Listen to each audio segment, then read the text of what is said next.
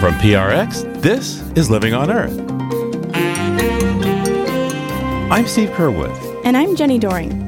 With a bipartisan vote, the U.S. Senate has moved to restore rules crippled by the Trump administration that restrict methane emissions. This stuff is dangerous, in its uncombusted form, a very powerful driver of climate change, and it's bad for public health. So we just can't have it in these communities. This is something we know how to fix. We should fix it. Also, some histories of people who pioneered pushback against extinction. What I hope people will realize is just because we can't save everything doesn't mean that what we're doing doesn't matter. It's still possible to make a huge difference. It's still possible to save species that are going to be valuable not only for our own survival, but for the survival of future generations. Those stories and more this week on Living on Earth. Stick around. From PRX and the Jennifer and Ted Stanley Studios at the University of Massachusetts, Boston, this is Living on Earth. I'm Steve Curwood. And I'm Jenny Doring. Talk of the climate emergency usually points to big bad CO2. But the smaller molecule, CH4, which is what we call methane, is more than 80 times stronger than carbon dioxide over the short term. And although there's a lot less of it in the air compared to CO2, methane is responsible for as much as a quarter of the climate impact of humans. So in a forthcoming report, scientists with the UN Environment Program and the Climate and Clean Air Coalition are expected to say that targeting methane can help jumpstart climate action. They say, quote, cutting methane is the strongest lever we have to slow climate change over the next 25 years. Joining us now is Michael Oppenheimer. He's professor of geosciences and international affairs at Princeton University. Welcome to Living on Earth. Thanks for having me today. So, Professor, why is cutting methane the strongest lever we have to slow climate change over the near term? Methane has a much shorter lifetime in the atmosphere than carbon dioxide. That means each molecule you put up there only lasts something on the order of a decade instead of 100 or even hundreds of years. So that if you want to affect the amount of greenhouse effect in the short term and reduce the rate of increase of human-made warming, one of the easier things you can do is reduce the emissions of methane into the atmosphere, because the amount of methane in the atmosphere responds immediately to emissions reductions, essentially immediately, while the amount of carbon dioxide has a lot of inertia and it hardly responds to any immediate emissions reduction at all. You have to reduce emissions over decades to see an answer or a response in the warming of the Earth. So this report, and I think some other recent research, finds that methane is actually playing a more critical role in climate disruption than we had accounted for. What do we know so far?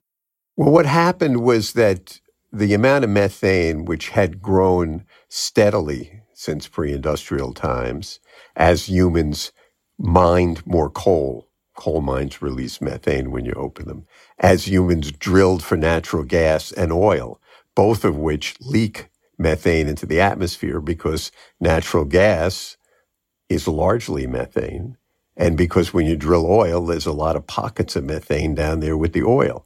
And the industry used to just flare the stuff, waste it, even though it has a high commercial value. And then there were other sources like, for instance, landfills and cow belching. It's one of the major sources. And frankly, if we all went over to a vegetarian diet, we'd be having a positive effect on greenhouse gases, that is, reducing them, because we'd largely eliminate this particular source of warming. So there's a whole sequence of these sources, a whole series of them. And because of that, methane emissions grew, and the amount of methane in the atmosphere grew for many decades. And one of the major new findings is that the oil and gas industry is releasing a lot more methane than we used to think, not simply through flaring or opening mines, coal mines, or drilling oil, but because the systems that drill for natural gas, the systems that distribute natural gas, transmit it across the country, and then distribute it, for instance, to factories and homes, have leaks all over the place. And the leak rates are much higher than we previously expected. And that has really added to the urgency of the problem. It used to be thought that because methane has less carbon in it per unit of energy produced by burning, by combustion, than does coal, that it would be a net benefit to make a transition from coal to natural gas. But with these leaks happening all over the place, in fact, it may be no benefit at all. What kinds of health benefits could we see from reducing human-caused methane levels? There are several ways that would help human health. Interestingly, at a global scale, methane is one of the important hydrocarbon precursors of smog. So you could reduce smog levels globally by cutting methane emissions. And smog, particularly in densely populated industrial areas, it causes very high death rates. And even in this country, thousands of people every year have their lives cut short because they're subject to too much air pollution. A second way, which relates more directly to warming, is that the biggest cause of climate-related mortality in this country is heat-related death. And heat-related death is going to go up. So the number of very hot days is increasing quickly. And a way to make the quickest possible dent in that is to reduce the heat-trapping effect of methane. Some people say, well, people have air conditioning. Well, fine for rich people, but there are a lot of people in this country that aren't wealthy and that aren't middle class and that can't afford air conditioning. It's one of these climate justice or environmental justice issues where people don't think about how most of humanity lives. You know, the climate emergency and, you know, what we're facing really feels just hugely daunting. And, you know, we have less than 10 years at this point to have our emissions in order to be on track to the Paris goals. How hopeful are you that human beings can collaborate on the global scale that is needed in order to really deal with this climate emergency that we're facing? Well, first of all, I don't want anybody to lose hope. I teach, that's my job, I teach young people. And I, particularly in the last few years, am astounded by the way that they have sort of come together to figure out what they can do to solve the problem. So they're not distraught. They're not immobilized. They're angry. They're angry that we dumped this stuff on them, basically, with this problem. And so as long as they don't give up hope, you shouldn't give up hope, because that means there's a whole generation of people out there trying to solve the problem. So there are things that can be done. First of all, there's an energy revolution going on. This has happened partly because the government invested for decades in research and development of solar energy and wind energy. But it also happened because then after those technologies became available, the market forces kicked in. So it is a picture that fits together that involves government, it involves the private sector, and it involves individuals in their purchasing decisions. And the sooner we can get those three things synchronized with tighter regulations, with industry knowing that this is the future and they have to act fast, and with people changing some of their buying and living habits, we'll be there. Michael Oppenheimer is a professor of geosciences and international affairs at Princeton University. Michael, thank you so much for taking the time with us today. A pleasure.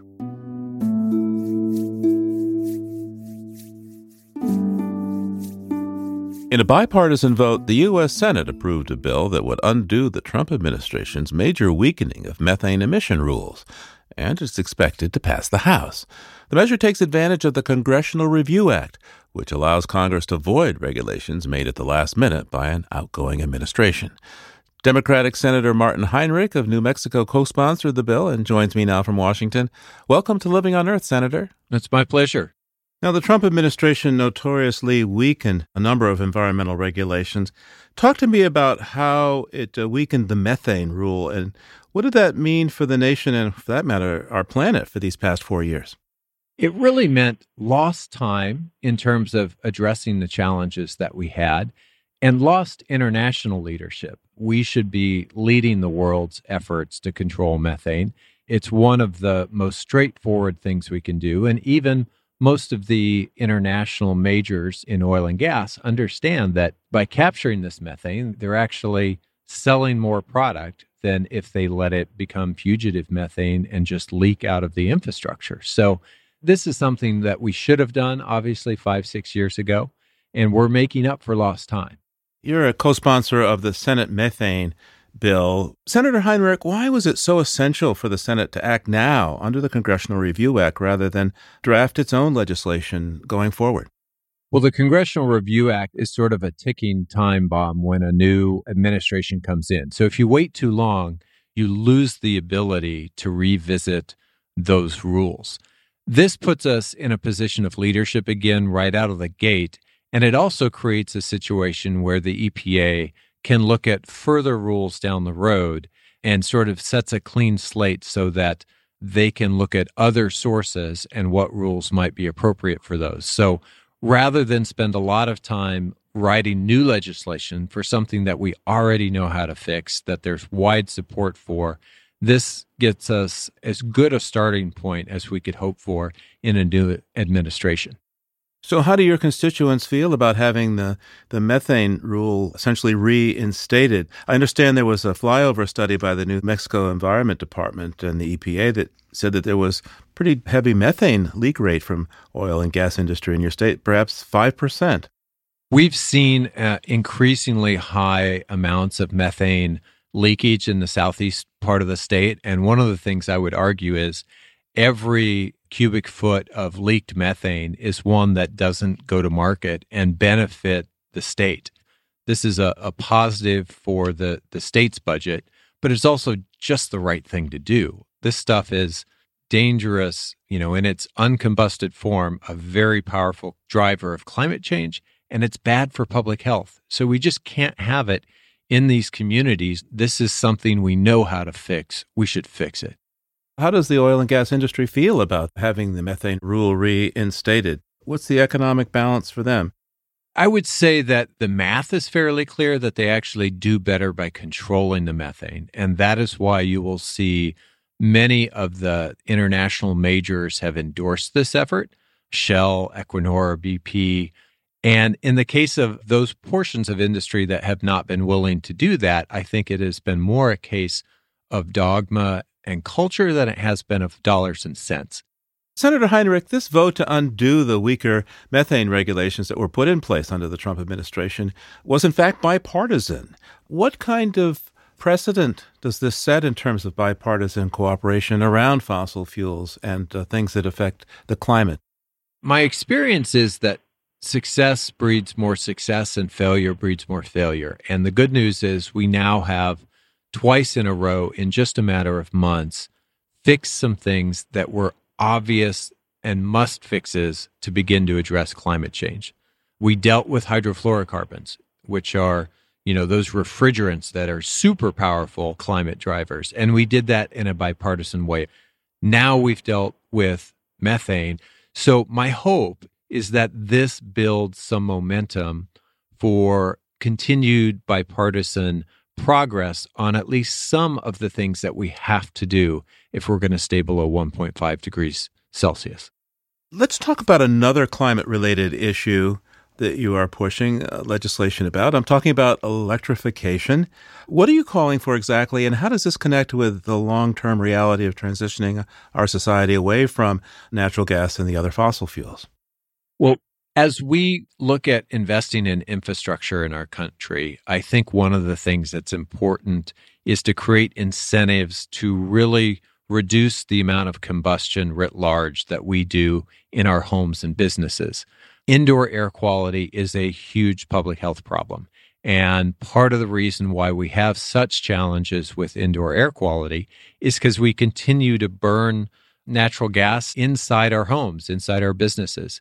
So having incentives in place to switch those appliances out to completely clean, non-emission, electrified appliances like heat pumps, like heat pump water heaters, like induction stoves, is a big part of how we get at some of the more challenging portions of our emissions footprint.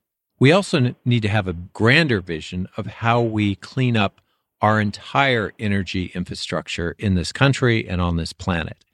And I think you're going to see a pivot of companies that are involved in the oil and gas sector today moving towards technologies like hydrogen. And we're going to change out many of the things that we do today, the way we do them, with technologies that are much cleaner and much better for our public health. How quickly does the kind of transformation that you're talking about here need to happen in order to really make progress in dealing with the climate crisis, do you think?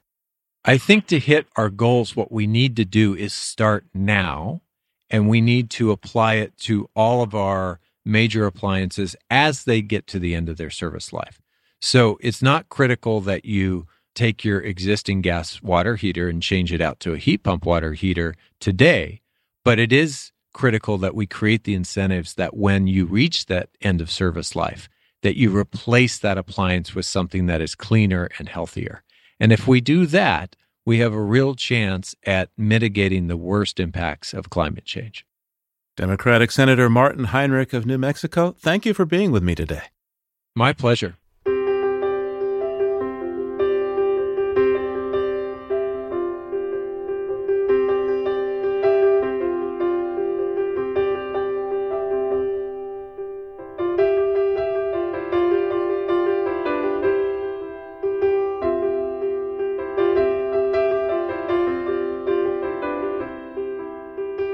Coming up, protecting the Central African rainforest by pushing bushmeat off the menu of urban weddings and funerals. Stay tuned to Living on Earth. If you like what you hear on Living on Earth, please join us with a gift of $5 or more. Just go to LOE.org and click on Donate at the top of the page. And thank you. We know you've been alarmed and exhausted by the social and political turmoil of the past year in the United States and all over the world. But hey, at the same time, there's been unprecedented mobilization to defend democracy, promote civil rights, and address the climate crisis. Are you feeling this same mix of anxiety and hope? Well, we wanted to let you know about a new podcast that is diving into all that and more, and helping listeners make sense of it all. It's called Democracy in Danger. Democracy in Danger is a show from the University of Virginia that translates deep knowledge into compelling stories and engaging interviews. Each week, hosts Will Hitchcock and Shiva Vaidyanathan unearth the threats facing democracy and ask what we can do about it. Visit dindanger.org for more. That's DINDANGER.org. And subscribe to Democracy in Danger on any podcast app. It's Living on Earth. I'm Jenny Doering. And I'm Steve Curwood. And with me now on the line from Atlanta, Georgia, is Peter Dykstra. He's an editor with Environmental Health News at ehn.org and dailyclimate.org. Hi there, Peter. Let's talk about President Biden's speech to the nation. Yeah, this week he gave his not the State of the Union address. One of the traditions is that a rookie president just refers to it as an address to a joint session of Congress. There was a restricted audience because of COVID. And of course, there were two women on the dais behind him. They're all breaks from the scenario of the normal speech, but there was also a lot of mention, much more than normal, about climate and the environment. Indeed. In fact, one thing that really caught my ear and eye was when he talked about lead pipes and lead poisoning. Let's hear that bit of tape. American Jobs Plan creates jobs replacing 100% of the nation's lead pipes and service lines, so every American can drink clean water. So, Peter, lead is a huge problem for the brains of growing children. Even small amounts of exposure to lead reduce IQ and can cause difficulties in both physical and mental functioning. And those places that have lead pipes for supply lines tend to be in less affluent neighborhoods and places more occupied by people of color. Yeah, it's a pretty clear environmental justice story, one that's rooted in literally thousands of American communities. Biden, as he did with climate change and other issues, couched it all in the framework of an infrastructure opportunity to create, as he said with climate, jobs, jobs, jobs. Yeah, and there are a lot of jobs there because, we know about the disaster in Flint, Michigan, when the water supply was changed and started leaching the lead out of the pipes. But folks at FEMA, the Federal Emergency Management Agency, tell me that there are more than 4,000 cities and towns and jurisdictions that have significant amounts of lead pipes in the supply lines to homes. And Biden made what comes pretty close to a promise to get rid of all of those service lines going into homes. That's a tall order. He may have very little time to do that for the political winds are blowing against him to get his agenda served.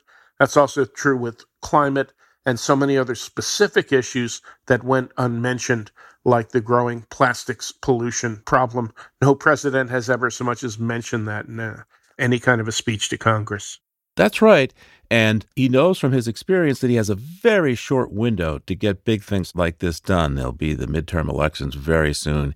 And yet what he's talking about are things which will largely pay well after, even if he were to be president for 8 years. For example, cleaning up the waters or keeping the climate from going off the rails. These are all things that we'll know about well after he leaves office. That's right. And hopefully we can recognize them then. But it's easier said than done because past presidents have talked a lot about fixing environmental issues, and it hasn't necessarily come to pass. Okay, give me the rundown, Peter. Well, we can go back to the 2000s when President George W. Bush confessed that we are addicted to oil. Those were the exact words spoken into the camera to all Americans by a man from a family that made its fortune in the oil industry.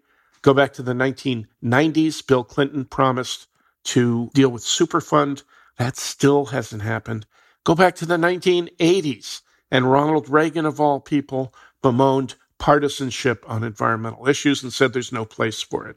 I think a lot of people are hoping that Mr. Biden is able to keep these promises that he's making, which if they happen, Peter, how fair is it to say that this would be transformative for the United States? It would be absolutely transformative. The question is, will it happen?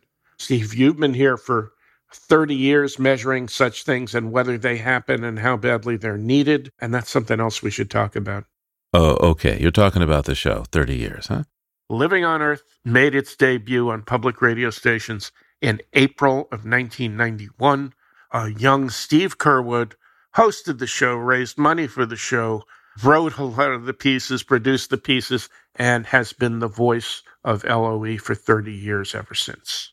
And I had plenty of help. People like Deb Stavro and George Holmesy, Peter Thompson, Loretta Hobbs at CPB, so many others that really encouraged this project.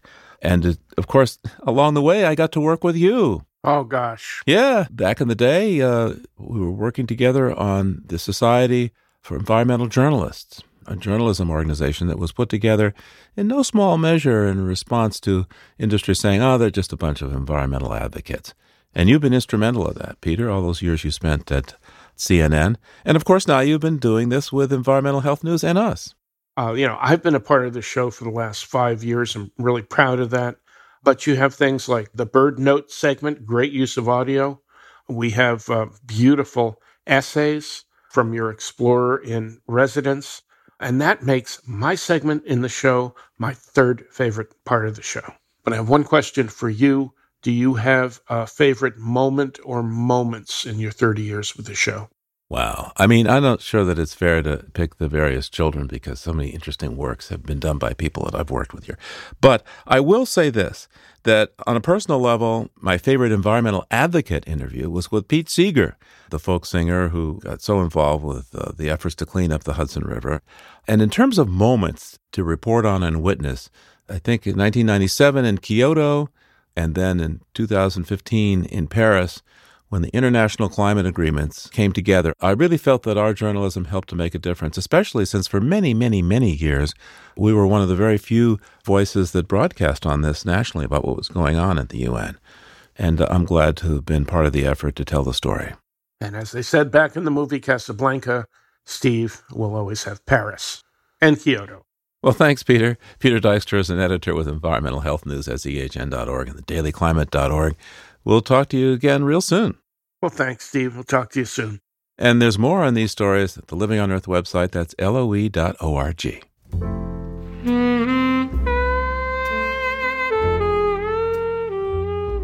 The Congo rainforest in Central Africa is the second largest rainforest on the planet after the Amazon, and it's a treasure trove of biodiversity. Picture chimpanzees and bonobos swinging from branches, okapis and elephants making trails through the forest, and at least 10,000 species of birds singing in the canopy. But in the wake of a colonized past, the war-torn region has suffered political turmoil and years of conflict.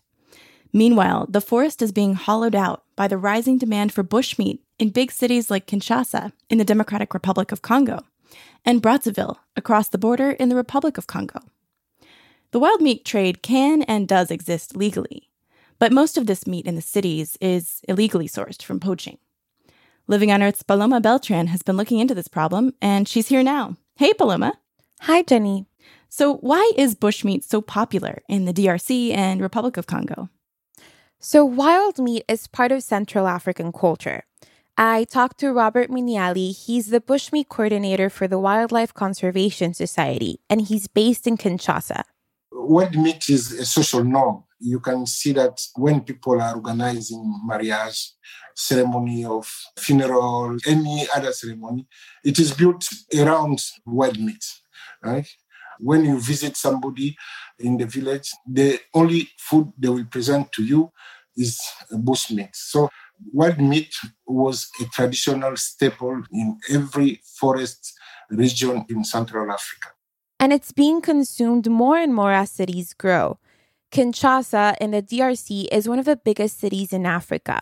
Its population has grown by 3 million in the last 5 years.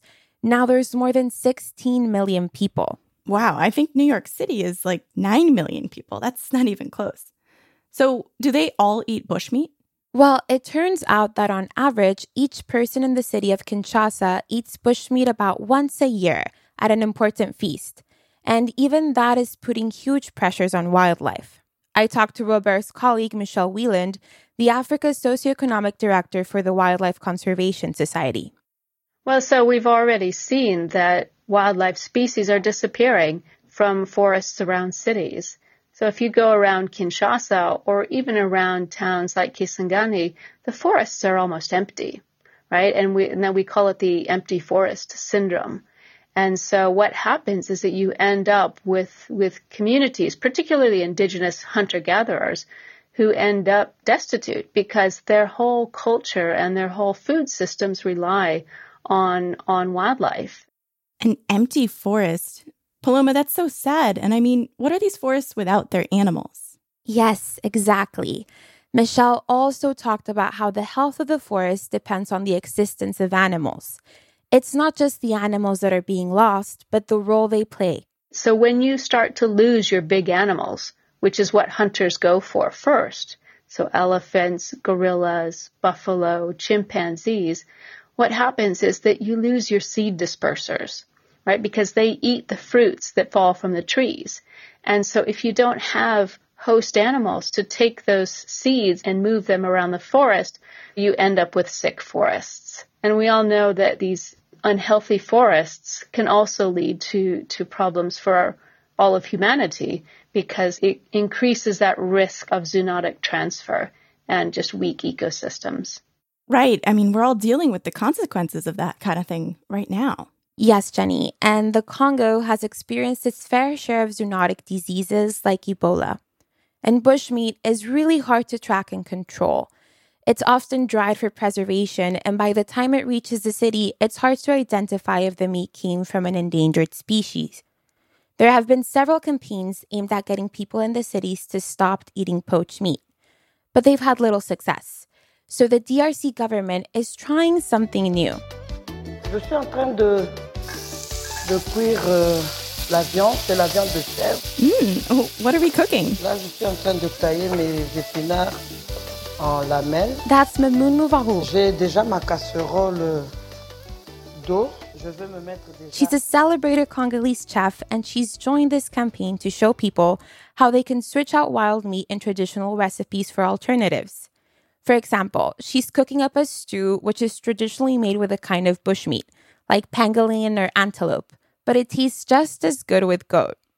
Cooked down with spinach, onions, tomatoes, okra, and garlic. It's just...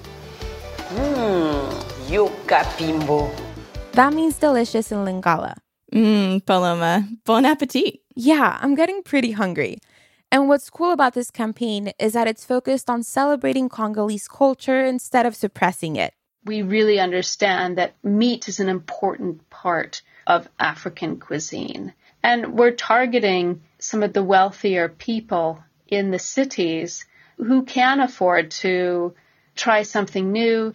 We're inviting people to substitute it with local alternatives. Goats, caterpillars, smoked fish, fresh fish. Wait, did I hear that right? Caterpillars? Yep.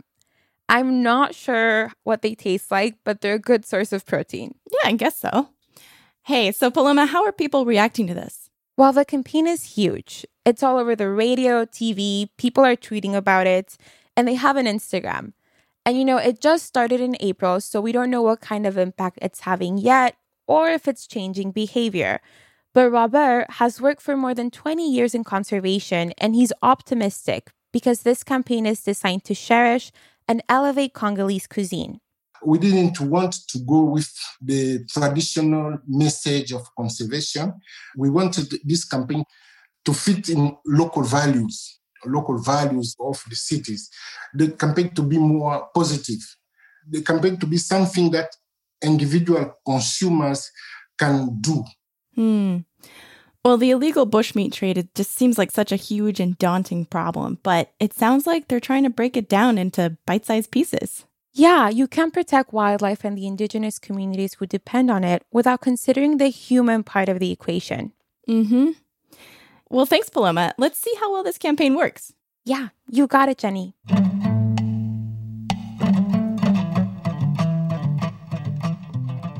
Catherine Pierce is the author of Danger Days and other books, and to close out Poetry Month and Earth Month, here's her poem called Planet. This morning, this planet is covered by winds and blue. This morning, this planet is lit with dustless, perfect light, enough that I can see 1 million sharp leaves from where I stand. I walk on this planet, its hard-packed dirt and prickling grass, and I don't fall off. I come down light if I choose, heavy if I choose. I never float away. Sometimes I want to be weightless on this planet, and so I wade into a brown river or dive through a wave and for a while feel nothing under my feet. Sometimes I want to hear what it was like before the air, and so I duck under the water and listen to the muted hums. I'm ashamed to say that most days I forget this planet. That most days I think about dentist appointments and plagiarists and the various ways I can try to protect my body from itself. That last weekend I saw Jupiter through a giant telescope, its storm stripes, 4 of its 67 moons, and was filled with fierce longing, bitter that instead of Ganymede or Europa, I had only one moon floating in my sky, the moon called Moon, its face familiar and stale. But this morning I stepped outside and the wind nearly knocked me down. This morning I stepped outside and the blue nearly crushed me. This morning, this planet is so loud with itself, its winds, its insects, its grackles and mourning doves, that I can hardly hear my own lamentations. This planet, all its grooved bark, all its sand of quartz and bones and volcanic glass, all its creeping thistle lacing the yards with spiny purple. I'm trying to come down light today. I'm trying to see this place, even as I'm walking through it. Writer and poet Catherine Pierce teaches at Mississippi State University. Her poem Planet first appeared in the Southern Review.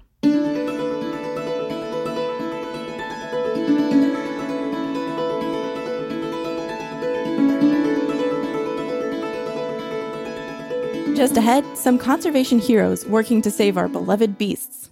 Keep listening to Living on Earth.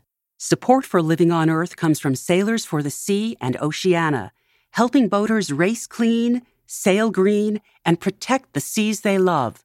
More information at sailorsforthesea.org. These days, the world is experiencing a convergence of crises, and some argue that the greatest of them all is the climate crisis, and few of us really know what to do about it. Isn't it all just too big for any one of us? That's the focus of Outrage and Optimism, a lively weekly podcast from Global Optimism. On Outrage and Optimism, Christiana Figueres, former UN climate chief, and her partners Tom Rivett-Carnac and Paul Dickinson set out to help us navigate the complexities of tackling climate change. They talk to business leaders, politicians, scientists, activists from around the world, and they ask the questions. What makes you feel outraged about climate change? And what is there to be optimistic about? Their inspirational conversations demand that we each take a deep breath and decide that together we can do this. So don't wait. Subscribe to Outrage and Optimism on Apple Podcasts, Spotify, or wherever you get your podcasts for new episodes every Thursday. What drives a man to dress up in a Santa suit to protest his local gas station on Christmas Eve? Why do so many people with PhDs in economics believe we can have infinite growth on a finite planet? Why are Silicon Valley CEOs pitching space colonies as the solution to energy limits? Crazy Town is the environmental podcast that tackles questions like these with equal parts humor and insight.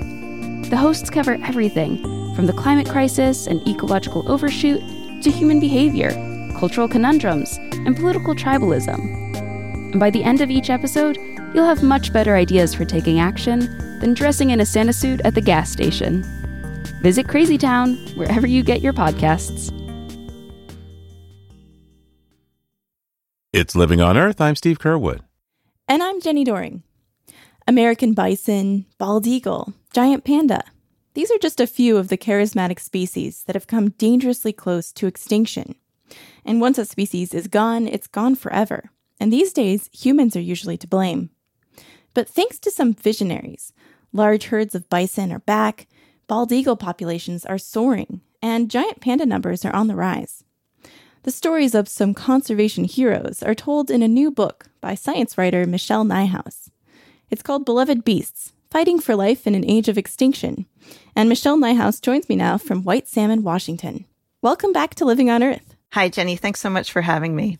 You know, one of the stories in your book, Michelle, that really inspired me was about Rosalie Edge and her courage in standing up against these Audubon Society leaders, the establishment that was really unwilling to protect birds that sportsmen considered pests or targets. She even bought a mountain to help conserve raptors. Can you tell us about her and her story? Rosalie Edge is one of my favorite characters, too. Rosalie Edge immersed herself in the suffrage movement. She was a leading suffragist fighting for women's right to vote. And after that victory was achieved, after suffrage was achieved in New York State, and after it was on its way to being achieved nationally, Rosalie Edge and her husband separated. And while she was mourning the breakup of her marriage, she discovered real solace in the company of birds. And she wrote very movingly about how the natural world was a comfort to her in the midst of this personal disaster. And so she became, in her 40s, a devoted bird watcher. And as she got to know the birding community in New York City, she learned that the primary organization fighting for the protection of birds, the Audubon Society, was not sticking up for all birds. The Audubon Society was sticking up for the birds that it considered, quote unquote, good birds, not birds of prey that many of its members considered pests at the time. So Rosalie Edge thought this was ridiculous, and she took it upon herself to show up at an annual meeting of the board of the Audubon Society and give them a piece of her mind. And she rallied Audubon members and other people who cared about conservation to demand that the Audubon Society, which had become a bit complacent, they demanded that the Audubon Society get more ambitious on behalf of other species and work for the protection not just of species that they happen to like and appreciate, but all species. Yes, and they wrote some pretty fiery pamphlets that just got sent out, I guess, mailed out by the hundreds, calling for this establishment to take a stand. Well, they were very popular. They named names and, warned of what tragedies would befall the natural world if the Audubon Society didn't grow some kind of backbone. And she made herself a real pain in the neck, and she succeeded. She succeeded at waking up the Audubon Society's leadership and membership. And I think that the Audubon Society retains a sort of grassroots feistiness that owes a lot to Rosalie Edge. And some of these birds that weren't being protected properly were raptors, like hawks especially. Why were these raptors under such attack? Well, a lot of sportsmen did consider raptors pests. They had these exaggerated ideas about how often they ate farm animals, poultry mostly, and they just disapproved of them in a way. They thought they were scavengers and kind of lowly animals. So there was a particular ridgeline in Pennsylvania where the topography and the wind currents converged so that the hawks that were migrating up and down the East Coast in the spring and fall were funneled over this one ridgetop. So sportsmen would go there, and because there were so many raptors passing so close to the top of this ridgetop, they were able to just shoot them by the dozens, even the hundreds. And Rosalie Edge saw a picture of hawk carcasses lined up on the forest floor and was just horrified that this was happening, that this, that these birds were just being shot wholesale, really for no reason. And she found out that the land on that ridgetop was for sale, and she bought it and established a hawk sanctuary that still stands today. And not only has it protected the raptors that use that migration corridor, but the data taken there, Rosalie Edge suggested that the caretaker start recording the numbers and kinds of birds that passed over during the migration. That data is now one of the longest record of raptor migration in the world. Wow, it sounds amazing to be there, and you did go there. What is it like to be on Hawk Mountain watching the raptors fly by?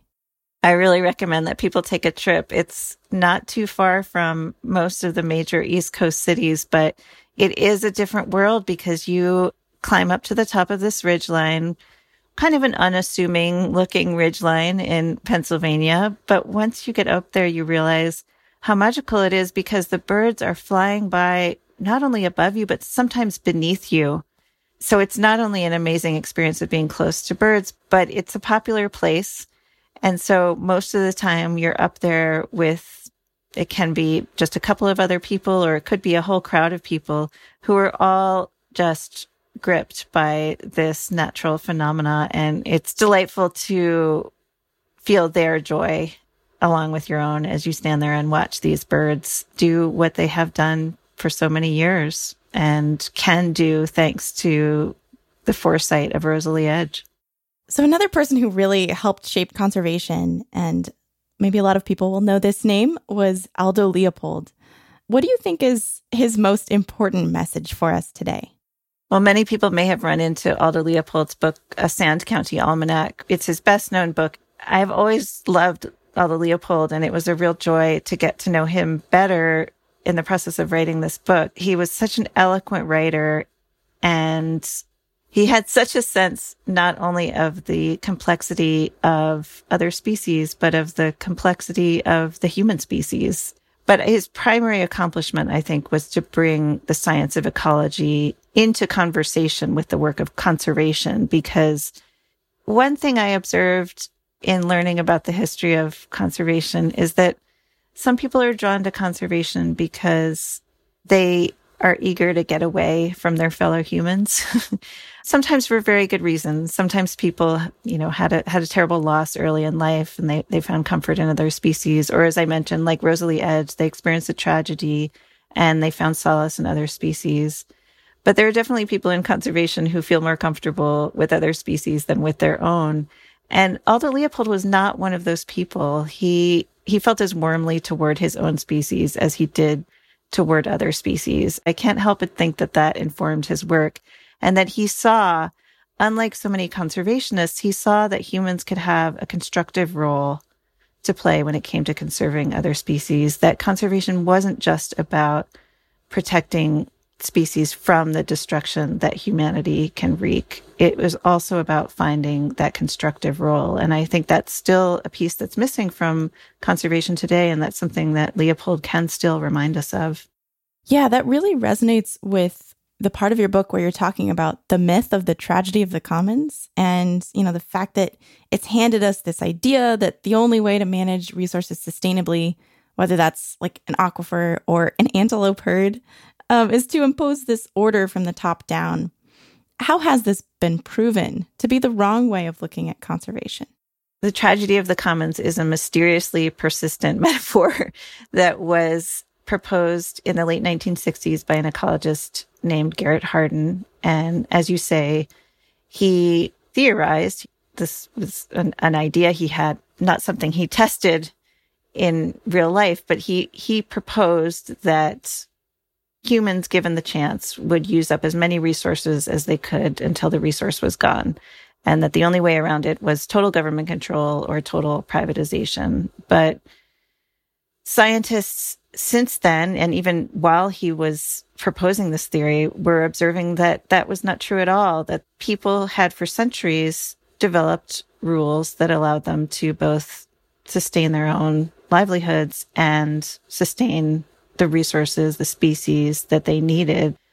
And I think the tragedy of the commons is persistent in part because it does happen and we do experience it in small ways all the time. Anyone who's been in a traffic jam has experienced the tragedy of the commons. Or trying to buy that last roll of toilet paper or at trying the to buy that grocery last store. Yes, or trying to buy that last roll of toilet paper.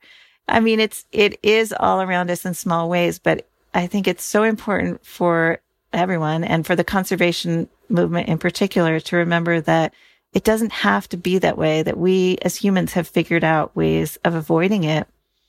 And even as Garrett Hardin was publishing the theory of the tragedy of the commons in the journal Science, there was a young political scientist named Elinor Ostrom who was reading his article and thinking, well, that's not true at all, because she was working on her PhD in Los Angeles at the time, and she had been observing that water users in the Los Angeles basin, where groundwater is, of course, a highly prized resource, had figured out a way of cooperatively sharing their resource that didn't involve radical privatization and didn't involve total government control. And she devoted the rest of her life to studying systems all over the world where people were cooperatively managing their resources. And she eventually won the Nobel Prize in economics for her work shortly before her death.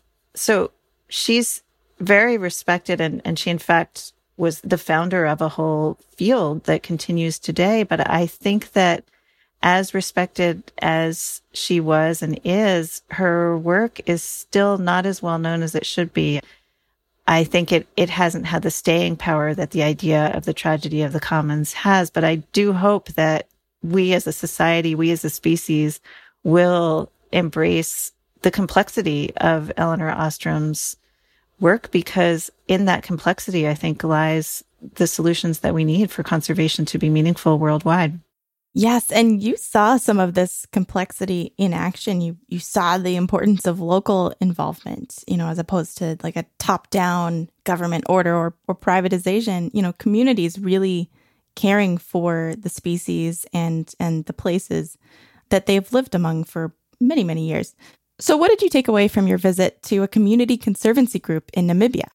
Well, I got to visit Namibia in Southern Africa in the course of research for this book, and I was quite inspired by the work of the National Community Conservancy System in Namibia, which has been in place for about 30 years now.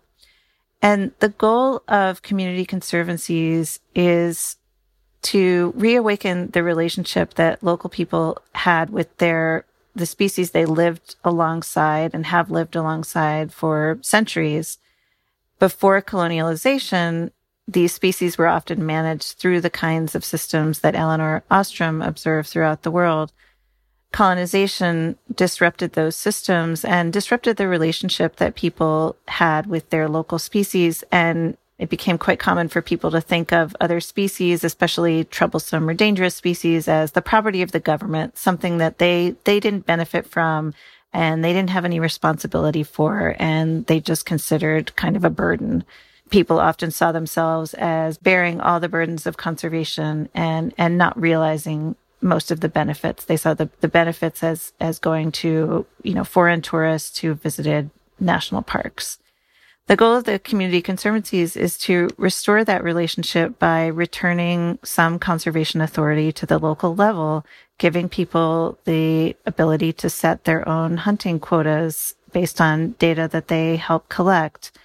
They have the ability to earn money from tourism. They have the ability to earn some money from commercial hunting. And I was able to see some of this work in action, and I was so struck by it because I went to an annual meeting of one of the community conservancies in the midst of a deep drought during a very tough time for the community. And The meeting on its surface was a little bit chaotic. There was an argument that broke out at one point. There were a variety of issues that needed to be handled. But when I got up to leave, I realized I was exhilarated in a way that I never am when I've gone to similar meetings in North America, in meetings of people who have far more resources and far more expertise available to them. And I realized I was exhilarated because people had taken the trouble to come to this meeting and think about the long-term future of these species. And I think the success of the community conservancies is that they've reduced the burdens of conservation enough. Conservation still costs something. It still is, it still can be troublesome to live beside a herd of elephants. It still can cost money to restrict your exploitation of neighboring species. But it's reduced those costs enough so that people are willing and able to pay them. Because I think at heart, most people don't want their neighboring species to go extinct. They're willing to go to some lengths to protect them. They just need to have some assurance that they have a say in how these species are managed and that they have a way to support their families and to make a living. And I think once those things are in place, most people are quite willing to do what it takes to protect species for the long term. Michelle, at so many points in the history of conservation, even as its leaders have accomplished great things like saving species that were on the brink of extinction, they've gone about it in such a blinkered and misguided way a lot of the time, and they've really left essential communities out of the process. So I guess I'm wondering now, do you think the conservation movement has learned anything, and what do you think is missing now from the conservation movement? There is a long history of racism and colonialism in the conservation movement, which is not to say that the project of conservation, that the work of conservation is necessarily racist or colonialist, or to say that conservationists as a whole have these blind spots. But it is to say that in every generation of the conservation movement, there have been people who have these very destructive blind spots. One of the reasons I wanted to write this book is that I felt that it can only be good for conservation, for conservationists to examine this history, to look at these patterns and see how they can be avoided in the future. I think the conservation movement in many ways has learned from its mistakes, and there is a reckoning now over race and privilege taking place in society that I think the conservation movement is involved in a very significant way. And I think many people are learning from that. And I think that's a very promising sign for the future. In the past, these blind spots have been so counterproductive for conservation because they have left out most of society. They have shut most of society out of the conservation movement. A more inclusive conservation movement will not only be a more just place to be an activist, but it will also be more effective in that it includes people in a constructive role in conservation. Michelle Nijhuis is the author of Beloved Beasts, Fighting for Life in an Age of Extinction. Thank you so much, Michelle. Thank you, Jenny.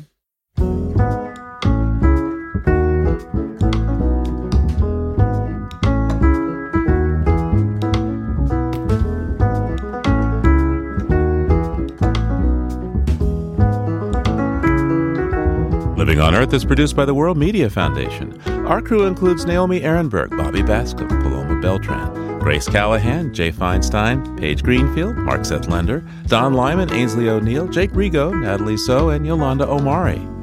Tom Tiger engineered our show. Allison Learstein composed our themes. You can hear us anytime at LOE.org, Apple Podcasts, and Google Podcasts. And like us, please, on our Facebook page, Living on Earth. We tweet from @LivingOnEarth and find us on Instagram @LivingOnEarthRadio. I'm Jenny Doring. And I'm Steve Curwood. Thanks for listening. Funding for Living on Earth comes from you, our listeners, and from the University of Massachusetts, Boston, in association with its School for the Environment, developing the next generation of environmental leaders, and from the Grantham Foundation for the Protection of the Environment, supporting strategic communications and collaboration in solving the world's most pressing environmental problems. PRX.